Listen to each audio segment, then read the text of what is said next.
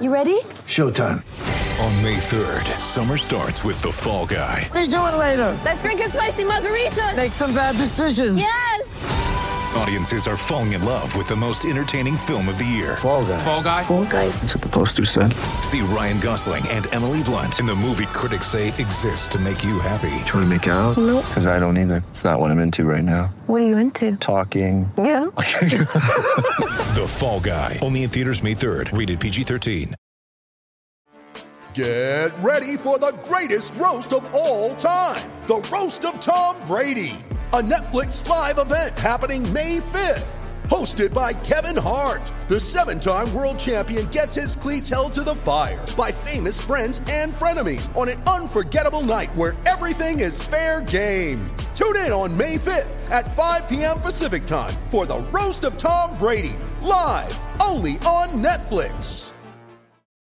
It's a great football team with a lot of moral fiber and a lot of character, and they showed it. Shout, a Buffalo football podcast, hosted by Matt Perino and Ryan Talbot. No place else you'd rather be than right here, right now. When it's too tough for them, it's just right. Presented by Syracuse.com and NYUp.com. The Bills make me wanna.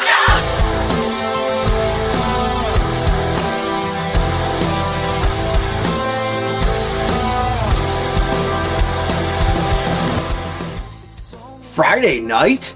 This feels a little bit different, Ryan Talbot. I feel like we're about to be in season. It has a vibe, in-season vibe, and we're about to be coming to you every day from training camp.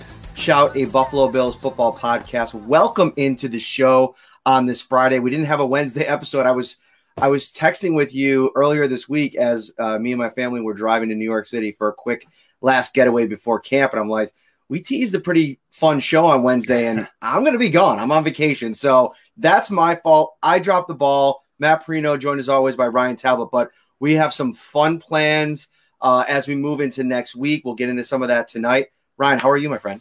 Hey, I'm doing great. Like you said, we're getting close to training camp, so you had to squeeze in that one last family vacation. Completely understandable.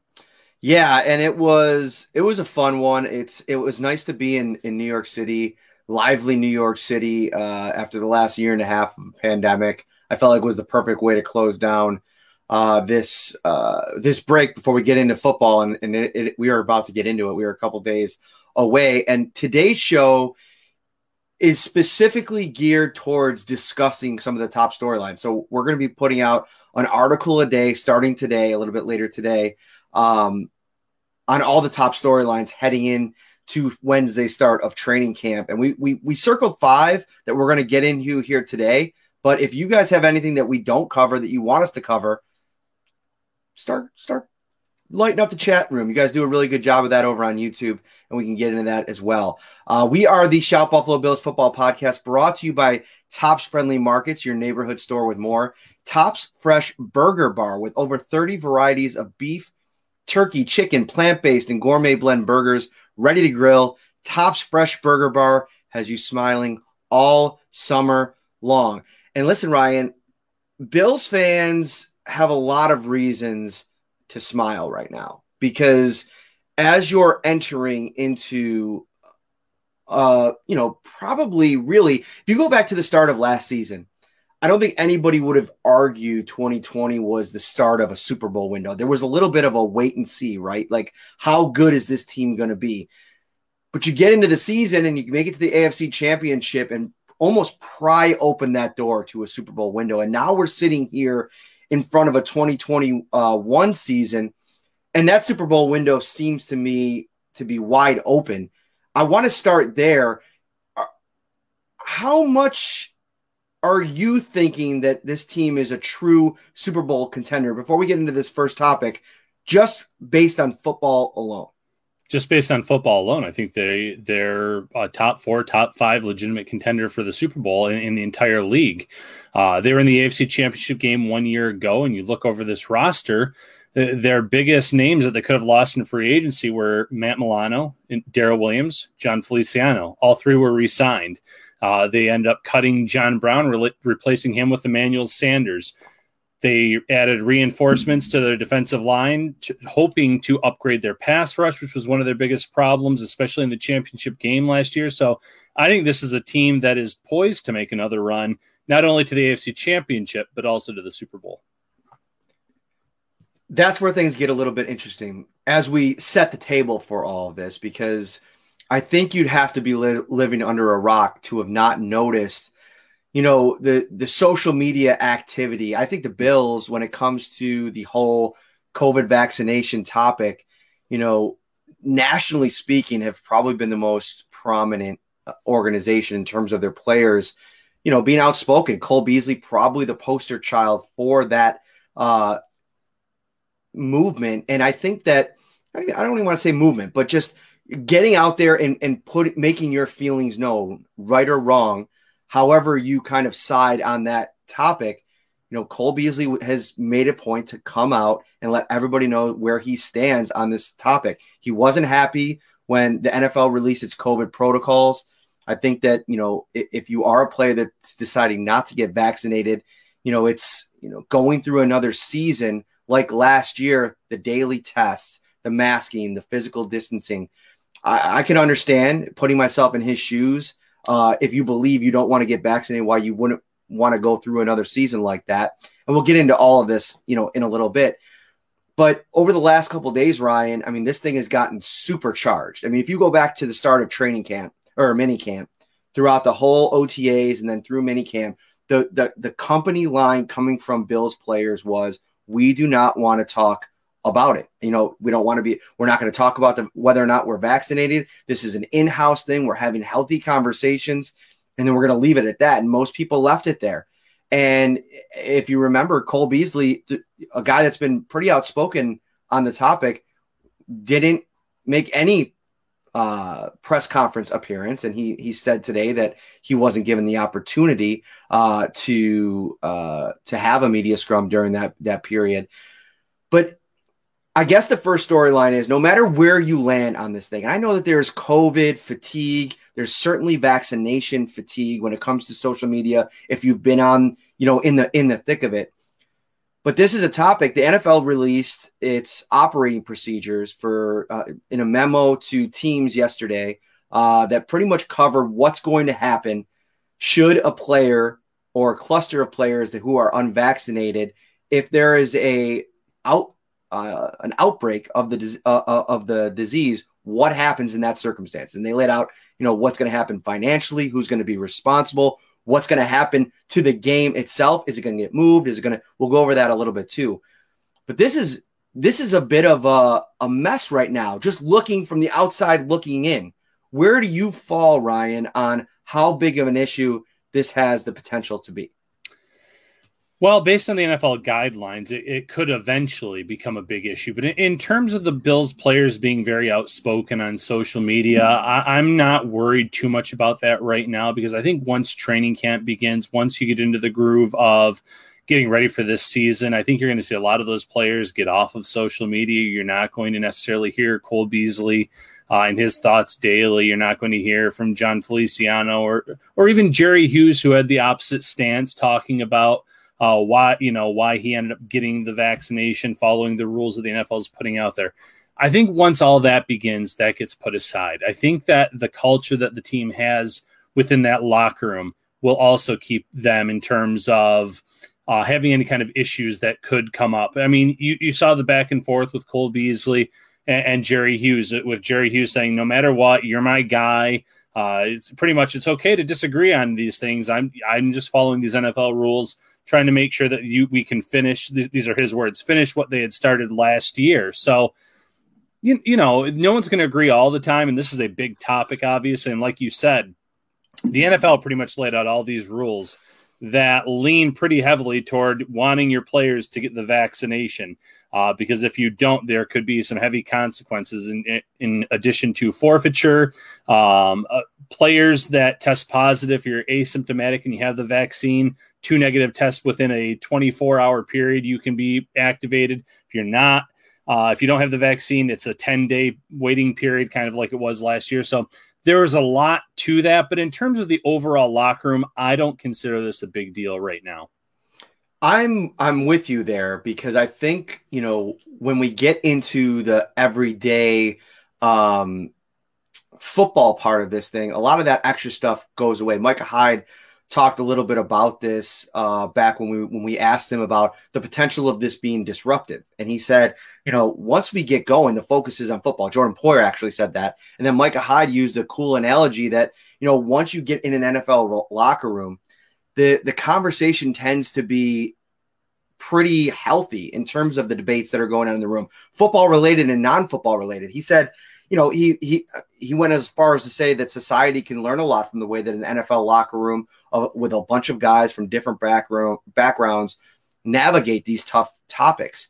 And even you saw in the Cole Jerry back and forth, Jerry Hughes, the captain, one of the team's captains from last year, diffusing it a little bit at the end and saying, you're still my guy. I'm not trying to tell you what to do. And I think that,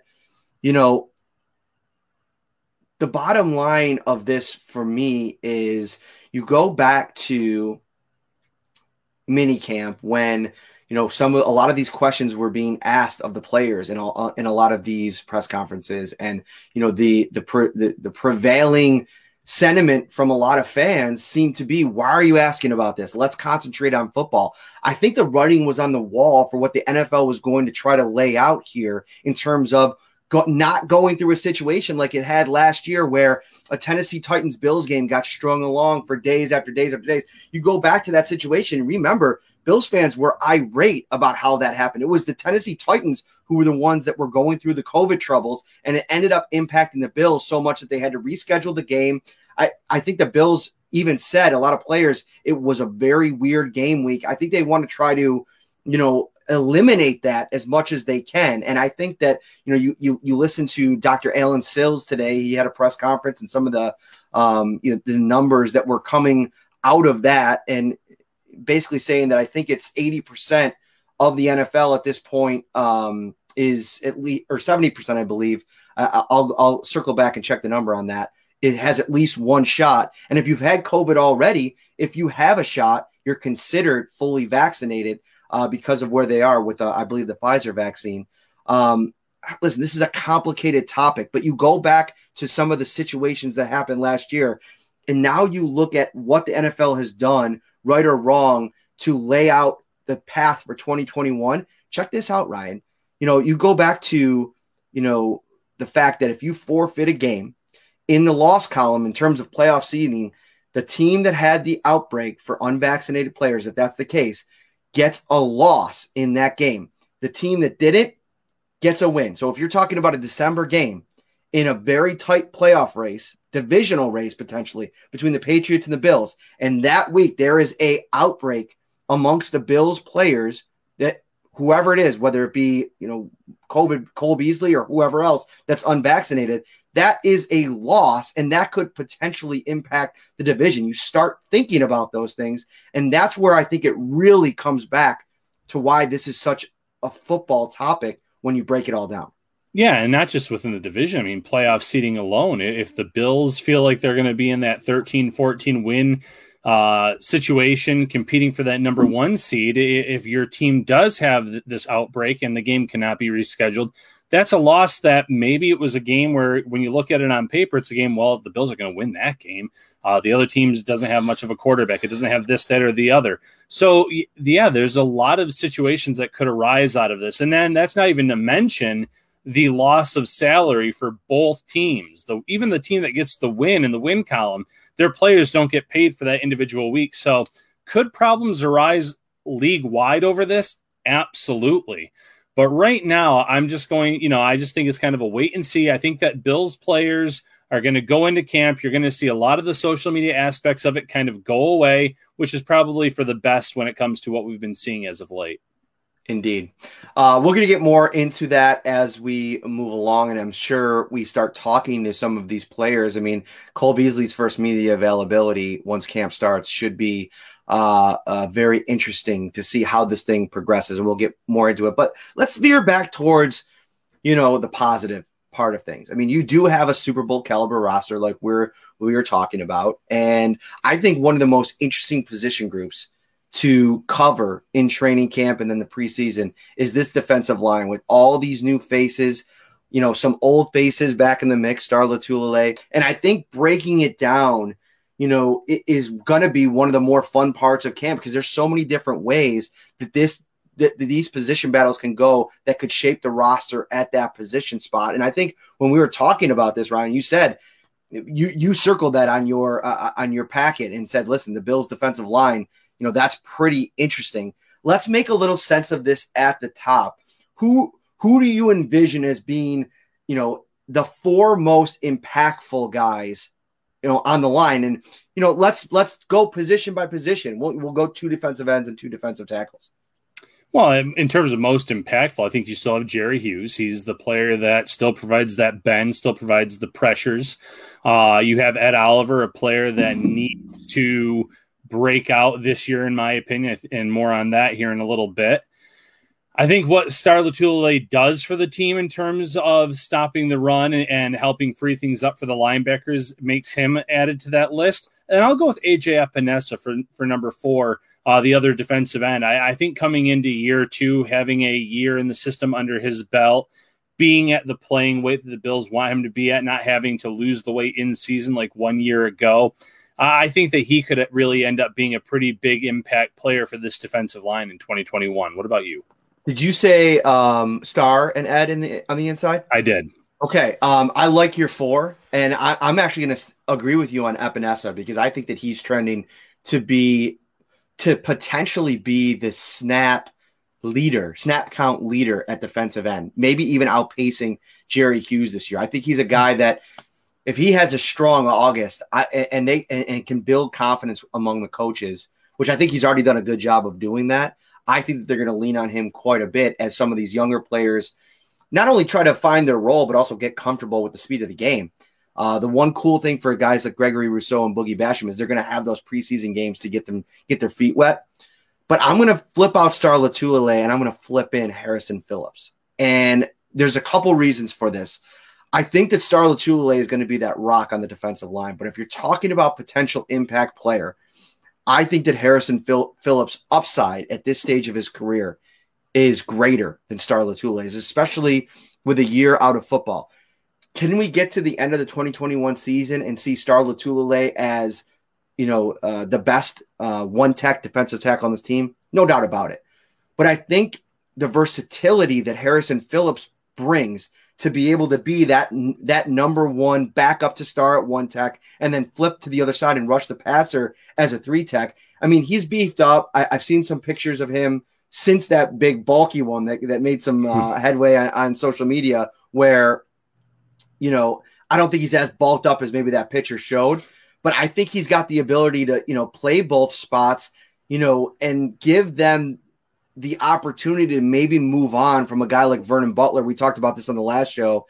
And I think that that's going to be the really intriguing part of this interior battle is, can Vernon Butler make himself, uncuttable with the way that he performs this summer? I have my doubts about that. Yeah, and I think that's fair to have those doubts. I think that he was very underwhelming in year 1 with Buffalo. He had to accept a pay cut to remain on this roster. Now, there were a few weeks where he kind of hit his stride and looked a little bit better than what we have seen out of him. But overall, like I said, he didn't match the expectations of what I think the Bills had envisioned for him 1 year ago. So I think it's a really big summer for him coming up. And at the defensive end spot, I'm going to say that Efe Obada needs a pretty big summer.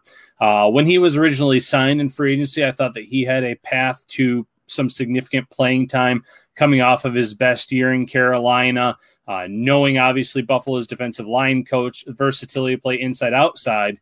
But then you go and you add defensive ends in the first and second round of this year's draft, and all of a sudden you say, okay, there's Hughes, there's Addison, there's Epinesa.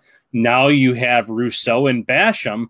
Where does Efe Obada fit into this equation? He almost has to come out and show that he's uncuttable this summer as well. Great point bringing up Efe Obada, but you froze in the middle of that, and that face is going to be my next profile picture. But that's aside. I'm so excited. So you're going to be up here in a week and a half, right? July Correct. 31st, you guys are coming up? Yep. Coming up for the camp. Okay, so you'll come up for the practice. We'll cover the practice. And then are you going back that night or are you going to stay overnight? We are actually doing a few different things. We're going from there to Rochester to the Museum of Play, and then it's at 31st is actually my wife's birthday, so she's being a trooper about the first part there with the training camp practice. But then we're going to her best friend's place in Canandaigua for her son's first birthday party. So pretty busy. But then I'll be up there again for the return of the blue and red or whatever it is, and cover that one too. And we will probably stay up there for the day that day. That's awesome. We're so excited to see you guys. Hopefully we can work in a little visit with the kiddos. And 31st is actually my son's birthday as well. So maybe we'll give them a little joint cake or something. So I almost knocked my whole system. That's going to happen one of these times when I use the corded mic. I'm going to because I use my hands a lot, I'm going to hit this and it's going to come flying off. So Jason Taylor asked a great question about training camp. How much video are y'all going to be able to provide? A lot of video, especially on the days that Ryan's out there as well. We'll try to get as much stuff as we can get and then try to integrate that into the show as much as we can as well. It's tough because we put this on audio afterwards. So maybe we'll do like a special section at the beginning of each recap show where we can get some video to you guys and bring it up right in the YouTube chat. And then I'll edit that out for the audio version after the fact. All right. We're brought to you by Tops Friendly Markets, your neighborhood store with more. Spend more time enjoying everything that summer has to offer and less time worrying about getting to the store with Tops Pickup and Delivery. Shop for your groceries online. Choose pickup or delivery, and Tops will bring the groceries right to you. Visit topsmarkets.com to get started. All right, we're cruising through our big camp storylines. We've covered 2 already. And the next one, I think, is going to be the most fun position battle to break down daily. I think that the updates coming out of training camp from Levi Wallace's reps versus Dane Jackson's reps at cornerback number 2 are going to be the talk of Twitter most days, because that to me is a position that I think that there's a section of the fan base that's really concerned about CB2, but I'm sitting back here and saying, no matter who wins that CB2 battle between Levi and Dane Jackson, I think the Bills are sitting pretty with whoever that is. And that's partly because of how high I am on Dane Jackson and I'm projecting him to win the job, but also how comfortable I am if it ends up being Levi Wallace and they have to make a move elsewhere after the fact if Levi Wallace for some reason isn't performing. But he's been a guy that if you go back through the tape or rewatch the games, Levi Wallace he gives you a pretty consistent baseline for what he's able to do as CB2. Yeah, I agree with that completely. I think the Bills fans should be more comfortable with that battle than they probably are. When you look at Levi Wallace, starting with him over the last few years, saying, well, he gives up a lot of receptions, he gives up a lot of catches, this, that, and the other. It's going to happen when you have a legitimate cornerback number 1. Teams don't throw a lot at Trey White. So, of course, Levi Wallace is going to get a lot of action. And it's going to be the same situation if it's Dane Jackson. Whoever wins that job is going to see a lot of action in 2021 because they have a legitimate number 1 lockdown cornerback. So that player only sees a few passes per game.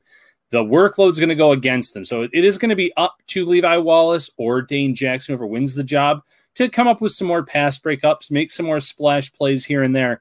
But in terms of giving up the catches and the yards, that's to be expected overall. In terms of how I see this shaking out, I'm with you. I'm leaning a little bit toward Dane Jackson finally unseating Levi Wallace for that job. I just go back to his rookie year, and every time he ended up in that lineup, whether it was a game that he was prepared to get in there or it was a game where an injury occurred and he was forced into the lineup, he shined. He looked great. Interception against the Jets. Pass breakup against the Cardinals. Week before that, coming in one-on-one against DK Metcalf. Metcalf gets the quick ball out, and he's tackling him immediately. Every time his number was called upon, Dane Jackson stepped up. And Brandon Beane this offseason was just gushing about Jackson being a gamer, being someone that doesn't have those intangibles. When he's on the field, he makes plays on the PFF podcast. So I think that the Bills want to see what Dane Jackson can do in year 2. I think there are high hopes there. But regardless of how this all shakes out, I think the Bills fans should feel more confident about that number 2 job than they may right now on this date. You put up a story, I believe it was a couple days ago, Steven Nelson hinting that maybe his free agency was going to come to an end. I see a comment on here. Any momentum on that front? He said a day or two. We still haven't heard. Where are you at in terms of the Bills being potentially in play? I know he's liked a couple tweets there, but the more and more I look at this and think about it, is there, I mean, I know that they always want to add competition, but wouldn't they have added that veteran presence by now? Or do you think that it's not too late in the game, that they still can bring in a guy like Steven Nelson and add him to the competition and want that type of depth at the position? Because I think if you do look past Levi and Dane, Cam Lewis is a good player, bit unproven, but a guy that's had really good moments. And do you want to add depth there? I mean, if you're the Bills. Yeah, you want to add depth, absolutely, at any position that you can. But, you know, I would argue that it may not be fair to Nelson or another cornerback because they're coming in a week before training camp, then having to learn the playbook and get on the field and pretty much be an impact player out of the gate for them to win that job. So in terms of the time frame, yeah, ideally the Bills would have signed him or another cornerback who wanted to a few weeks ago. So in that regard, I agree with you completely. Nelson, I don't know. There were obviously talks back in May. The Bills were one of many teams. I want to say it was 14 teams that had showed interest in him, but it was money at the time. He wanted a lot more money than teams were offering. And then, like you said, he put on social media something about tonight or tomorrow, and then the next thing you know, he deleted his social media. It's back up now, but I thought, okay, maybe he deactivated it so that way he could change his profile picture, come back up with like the logo of the new team on there. Didn't happen. So I don't know what that was about. Maybe it had nothing to do with football with the tonight or tomorrow talk. But he's got to sign somewhere soon. The latest reports are not with him signing with Buffalo. It's either the Eagles or the Pittsburgh Steelers re-signing there. You know, we'll see if either of those end up being the case. Pittsburgh probably makes the most sense in terms of knowing the system, knowing the playbook, being able to step right in, especially if he wasn't happy with the other contract offers that he had out there at the time. Eagles need some cornerback help, so that makes sense too. But I think that the Bills are out on him. If they do end up signing him, it's a good signing. I think Nelson's a solid cornerback who's gotten better year after year. But it comes down to the time factor. Do you really think that if he comes in now, July 23rd or tomorrow, July 24th, can he get the playbook under his belt, learn the system, learn the plays, and beat out Levi Wallace, who's been here for multiple years, or Dane Jackson entering year 2, who's flashed and the coaching staff is high on? It's one of those, wait and see type scenarios, but I would be surprised. Moving right along here, I think that in the comments, starting to think Zach Moss, number 1 in the running back competition. And I think that that's a big storyline entering. It's strange that a team that is so predicated on the past to have the kind of energy around that running back conversation all off season long. It's remained pretty high interest when it comes to who's going to be the guy at running back. How is that competition going to shake out? And I think that's our 4-star storyline that I want to dive into a little bit. I think it's interesting. You look at Devin Singletary and what he was able to do in the second half of his rookie season. I'm expecting that version of Devin Singletary to show up to training camp. And I think that although I talked about it on the last show, how high I am on Zach Moss and what he could potentially mean in this backfield and to be maybe potentially that number 1 running back, he's got to stay healthy. And that's a question that he has to answer this season. And the more carries you get and the more punishment that you take, especially if he's able to contribute in the passing game as well, which I have no doubt that he'll be able to do that, the durability becomes a real question. And so I think at this stage going into the thing, I'm certainly projecting Zach Moss at this point, I think for me to beat out a very game Devin Singletary for that number 1 running back role. But I also think, Ryan, no matter who ends up getting the bulk of the carries, this is still going to be a pretty even split between these two guys once they get to football on Sundays in the regular season. Yeah, I agree. And I'm not going to lie. I think this is the one position where I truly have no idea how this is going to shake out. I think at the end of last year, the Bills were leaning towards Zach Moss being their number one running back. Then he goes down with the ankle injury or the injury against the Colts, and he was out for the rest of the playoffs. He was rehabbing from that in the offseason. How he comes back from that is going to be interesting. And like you said, he has a injury history from his days at Utah coming now into the league as well. So availability is so important to the Bills and to the NFL in general that if these little nagging injuries or these injuries keep popping up, eventually they are going to say, listen, we can't depend on this guy to be our number one guy. He might be able to end up being a change of pace player, but entering year 2, I think he has a shot to claim that job, to give him one more chance to show what he can do. Singletary has clearly bulked up this offseason based on pictures we've seen.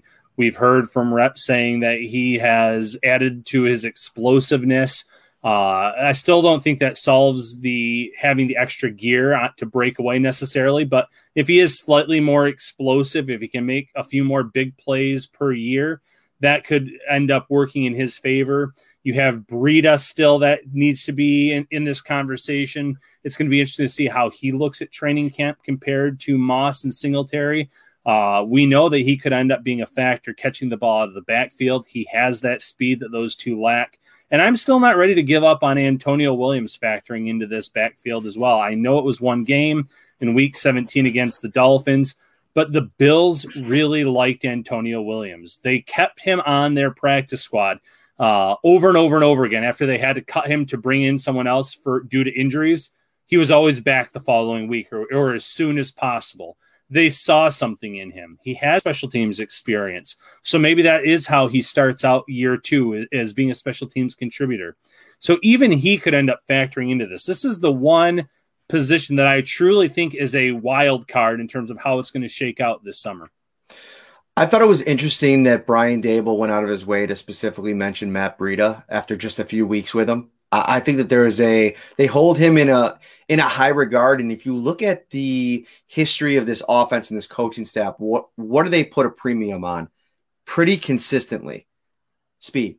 They want speed. And I think he's the one guy in that group, that cluster, that offers the speed with NFL proven experience. There's another guy in that group that brings some speed too, and that's Christian Wade. And I think he's going to be one of the more fun storylines to track as well. A fan favorite, a guy that every time you see something social media wise that the Bills put out with him, it's a hit. I mean, the guy has such an energy about him, and not only an energy about him personally, but as a football player. I mean, he's a highlight reel type of player. I mean, I know he was playing up against third stringers in those 2 big touchdown runs. One was a touchdown run, another one was stopped a little bit short, but that's talent. That's something that you can't teach. That home run ability that is so coveted, those big time plays, that's something that if he's able to get more of an opportunity in the preseason to show his stuff, I wouldn't put it, out of the realms of possibility that he can at least make things interesting when it comes to roster cutdown day. I could see it. The only thing working against him is his age. He is 30 years old. When you look at those other backfield options, they're all significantly younger. I want to say Breida is still like mid-20s as well, 25, 26 range. So the age works against him. He's 30 years old. He has the least amount of tread probably taken off the tires as well. I know he played rugby. That's a very physical sport. He was learning the game too. That's the one thing when you mentioned the long touchdown run, the reception that got stopped around the 1 or the 2 yard line. He was still learning the game. Had he known more about football, that reception would have gone for a touchdown because he would have followed his blockers. He wasn't following his blockers on that play, and that's why he was stopped. So he's had a few years to not just learn the playbook, but learn the ins and outs of the NFL. So he's going to have a legitimate shot to make an impact, to get a chance to earn some playing time here. But if it doesn't happen this year, I just think it's time for the Bills to move on, despite the fact that they could keep him on the practice squad as that 11th member due to an NFL rule allowing that for an extra year. It seemed like it was going to be the last year in 2020, but they've extended that. So at this point, are you going to keep a guy that's 30 around and see what he can do as he's a 31-year-old, or do you let him cut ties with him and maybe see if he can latch on somewhere else? So really big summer for him as well. I just think the age works against him. I saw one comment in here, and we didn't have the offensive line as a specific storyline entering just because there's so much stability on that line. I mean, they're bringing back pretty much four guaranteed starters in Mitch Morse, Dion Dawkins, Daryl Williams, and John Feliciano, you'd expect. And then it's probably a competition for that left guard spot. I saw a video that Cody Ford posted on social media, kind of the comeback, the come up, rehabbing, getting all the training work done. And, you really think about what he's gone through to get back, and you respect that a ton. But I think that he still has a couple hurdles in his way. And, you look at a guy like Forrest Lamp, who in a lot of ways figured some things out last year, will play with the most talent that he's ever been around with this Buffalo group this year. And I think that you throw him into the mix, you throw Ike Bucker into the mix. And I think Cody Ford going into this thing, if you're projecting that left guard spot, if I'm picking Cody Ford to win the job, it's based on the fact that he was a second-round draft pick, and that's probably the only reason I do it. I think that's fair. I think that Brandon Beane, though, is still high on him. He's gone to bat for Cody Ford, saying, it's not fair that he's had these injuries and things have worked against him. He was moved around a little bit rookie year, tackle guard position. He's settled in now at guard, so he kind of has an idea of what his responsibilities are. But, yeah, we haven't really seen enough out of him in 2 years to truly say he deserves to be the favorite to start. Now, it could all come together in year 3, and it could be just like what Daryl Williams did last year, where he's the starter on day 1 of training camp at the guard spot, and he never looks back. He's just the best player at the position, and it ends up not being a competition. But you have Ike Butker. You have a player that had significant playing time last year, starting experience now, and he's been on this roster for a few seasons, so you can't look past him. You have Forrest Lamp. Forrest Lamp maybe not in the same tier as that Ike Butker part of the competition because there's been injuries with his career as well. Last year was the first full year that he's played. He had some ups and downs, but you just never know how a player is going to fit into a new system. And there was a reason that he was a day 2 pick a few years back as well. So that's going to be an intriguing battle. But like you said, those other 4 spots, they seem pretty well locked down.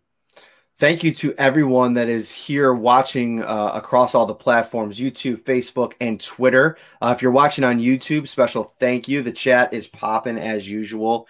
Hit that like button on the video if you could help us out. Also, that subscribe button as well. I'm excited to see how that plays out because, this offensive line, I think that could be the key ingredient to getting this run game going consistently, depending on who's back there. Elliot Eisler checking in over on Facebook. He watches on all the platforms. Our guy, thank you so much. All right, this last topic that we're going to get into here is a fun one, and I think that in a lot of ways it's this kind of year for both of these players. But I think getting into the nuance of who 2021, who does it mean more to? And I think that between Ed Oliver and Tremaine Edmunds, those are 2 players that, depending on who you are in the fan base, different parts of the fan base, there's been some disappointment around both of these players and what they've, given in terms of production in their first 3 years when it comes to Edmunds, 2 years for Ed Oliver. The question, though, that I posed here is which one of these guys, Oliver and Edmunds, which in 2021, is it a bigger make or break year for Oliver or for Tremaine Edmunds? Start us off, Ryan. And no hesitation, I'm going to say Ed Oliver. Let me quickly address Tremaine Edmunds. Edmunds has flashed in his career. Now, I get it. He was a former first-round pick. He may not have met the expectations of the Bills fan base, but he has the respect of teammates in this league, coaches, personnel. He's a 2-time Pro Bowler. And I know Pro Bowl at the end of the day doesn't mean much these days, but it's still something that he can kind of hang on. It's an accolade for him. You go to the top 10 linebackers in the NFL conversation, and on ESPN, he ends up making the list around the 5 or 6, or towards the end of the list. But one executive had him at number 2, somewhere in the top 2 in the league in terms of what he could be. So there's at least that going for him. There's the belief that he's flashed enough that he can end up being a superstar, still younger than some of the rookies the Bills drafted this year, 23 years old going into year 4, which is pretty unbelievable. So I think that for that reason, it's not a huge make or break here. You want to see him take the next step, get rid of some of the inconsistencies in his play for sure. But it's a huge make or break year for Ed Oliver. Now, was last year fair to Ed Oliver? No, I'll be the first person to say it. He did not have Star Lotulelei next to him. The Bills had to play multiple defensive tackles out of place, including Oliver at times. That probably played a big role in him not taking a huge leap in year 2. That said, he's now been in the system for multiple years. You have Lotulelei back. You have some other one-tech options behind him. So you're hopefully not going to be caught off guard and have to move someone out of place. Oliver can focus on that 3-technique spot, but he has to step up big time. Not just in terms of getting after the quarterback and making splash plays there, because that's part of it. I need to see some more consistency out of him in terms of the run defense as well, which should, on paper, be a little bit easier with the talent that they have at the ends and Lotulelei back in the mix. Mm-hmm. When they drafted Ed Oliver, the big selling point for what he could potentially mean for the Bills was his ability to create chaos. We've talked about that over and over and over again. And you go to the stat sheet and go to advanced stats on Pro Football Reference, and 25, the Bills were like middle, a little bit below middle in terms of pressure, total pressures last season of the quarterback. And I think that one of the big reasons why is Ed Oliver left a lot to be desired in that category. And, the Bills as a team generate pressure with a 4-man front. I think you got to make sure that you bring that up because the responsibility falls on the unit. Leslie Frazier talks about this quite a bit. 25 pressures for Jerry Hughes. The second most on the team was 16 for Ed Oliver. I think that you need that flip this year. I think Ed Oliver needs to be your team leader in pressures because, listen, at his age, Jerry Hughes is still going to deliver. We've talked about this. He's a guy that's going to probably still come in here and have the potential to lead your team in sacks. But when you're talking about causing the chaos, and this is why I agree with you that I think it's a bigger make or break year for Ed Oliver has to be that consistent guy winning one-on-ones. There's no excuses left now. Star Lotulelei is back in the mix. Harrison Ford's expected to be more apt to perform coming now in year 2 following that ACL injury. You need Ed Oliver to be in the backfield causing a lot of problems. And I think that cures a lot of ills if that's happening. You're whatever happens with cornerback 2, you have Pro Bowl caliber talent, and I'd argue all pro caliber talent across the board with Micah Hyde, Jordan Poyer, and obviously Tre'Davious White, that if you're getting that push up the middle, and then Sean McDermott has consistently said that's where it can be the most troublesome on a quarterback because it's coming right in his face, that makes everybody else on the field, including Tremaine Edmonds, better. It starts at the spear, the tip of the spear, right? That's the cliche that Sean McDermott and Leslie Frazier throw around. Ed Oliver was drafted to be the tip of the spear. Yeah, I agree. And, it doesn't mean that he has to get quarterback sacks. Like you said, pressures are important in this game. If he can simply move a quarterback off of his spot and he can push the offensive lineman into the backfield, that can play a significant role in terms of breaking up what was supposed to be who the number one receiver was on that play, or making the quarterback go elsewhere, throwing the ball away. It doesn't always have to result in a sack or some huge splash play, but you need to see Ed Oliver get into the backfield more often, really throw those quarterbacks off so that way the Bills can get on and off the field more often on those 3 and outs, keep the defense fresh, and then let the offense do what they did 1 year ago and really make the other teams have to get into a more predictable throw-it type mode because the Bills can build a comfortable lead on offense. I think Tremaine Edmonds and Matt Milano have a chance to light the league on fire this year. Like if they could stay healthy with the way that this defense now has a couple things going for it from a continuity perspective among the coaching staff and among the players at all 3 levels. I mean, they're adding in some pieces here and there. You're talking about, a lot of rookies on the defensive line with Boogie Basham and Greg Rousseau and a second-year player AJ Epinesa. But for the most part, other than that, this is a veteran-laden group. So I think that Tremaine Edmunds this year to me feels like year 3 felt with Josh Allen, and it might have taken a little bit longer. And I think in a lot of ways you'd probably argue it should have been longer and harder for Josh Allen, but I can see why it's taken a little bit longer for Tremaine Edmunds. I mean, they came in and had the similarities of being raw, but Tremaine Edmunds, I think, has a little bit more. I think early on, you go back to their rookie year, he flashed more consistency than Josh Allen. But I feel like it kind of stayed on that line for a while as he was figuring things out. You go back to year 2 before the injury, and I thought that Edmunds had some games that he really put it together where he felt dialed in. I thought going back and watching him in the Baltimore Ravens game last year in the playoffs, he was excellent in that game, moving sideline to sideline. And I think that the consistency now will start to show, and having Matt Milano back this year, I think continues to push that trending arrow through the roof for Tremaine Edmunds. Yeah, I think that's fair to say. And again, Edmunds, he might be in the backfield more in terms of getting those tackles for loss with Latulilae in front of him. But he does so many other things. You mentioned it, going sideline to sideline. There's not a lot of linebackers built like him that can do that. He makes it harder for opposing quarterbacks in terms of the passing lanes, just with his sheer size, his wingspan, getting hands up on footballs. So those are the little things that you want to see him continue to make some strides in coming into this season. But we've seen those flashes. So as you and I both agreed upon, bigger year for Ed Oliver, but it's a big year for both players. Big year for the Shout Buffalo Bills football podcast. We are so pumped to get this thing cranking next week in training camp when it begins. Ryan's going to be up at the end of week 1, so we will have full coverage every single day. I'm working on accommodations, if it works out, to do these videos right from the facility. So that will mean that they come to you quicker right away. We'll integrate some video into the show as well. Make sure if you ever have questions, if there's something happening on social media that you want us to talk about right away, hit me in the DMs, hit Ryan in the DMs. We will come in looking to cover whatever you guys want covered, whatever questions that you have for us. We are there. We are a tool for you guys to use. We're so excited about that. We're excited that Tops is back in the mix.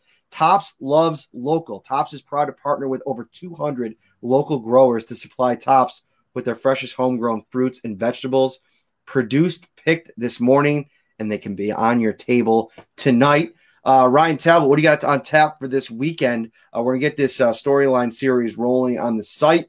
What do you got coming up? Yeah, we're going to talk a little bit about the defensive line personally. Article coming out a little bit on AJ Epinesa as well. So a lot coming out there. I know that you're going to get the storyline series rolling here soon. So why don't you tell us a little bit about that? Yeah, everything that we talked about today, you can find in written form at the site over the next 5 days as we take you guys up to training camp. Also, I don't know if we're going to have a companion pod for it yet. I think we might on Monday. We'll see if we can fit it into our schedule. I'm going to put out bold predictions on Monday. So it might be fun to do a podcast. If you'd like a podcast on that, let us know, and we will combine that as well. Tuesday night, Ryan. Big guess. We've been working on it for weeks and weeks and weeks. Patrick DeMarco, former Buffalo Bills fullback, is going to be on the show. If you remember, he was cut pretty unceremoniously. I mean, he had the injury and they cut him before, a couple weeks into training camp. And we never really heard from Patrick DeMarco. He put out a nice statement, and there was a lot of, players that, gave him a goodbye, but we really never heard from him. So I want to bring him on, get into his story, what happened, what he's up to now. And really, there's not really anybody out there that knows this group of Buffalo Bills better, was a captain on this team, knows what, really is happening in that locker room, the players and the people that, all these guys are. And so I'll be interested to get his thoughts on everything that's happening there as well. So that's Tuesday night. And, we got some other things brewing as well, Ryan. So everybody stay tuned. All right. I thought I hit the end broadcast. I didn't. I had a cool, everybody stay tuned, and it would have been boom, end. But no, until next time, Monday, Tuesday, make sure you keep your YouTube feed locked in so it'll give you a notification. We will see you all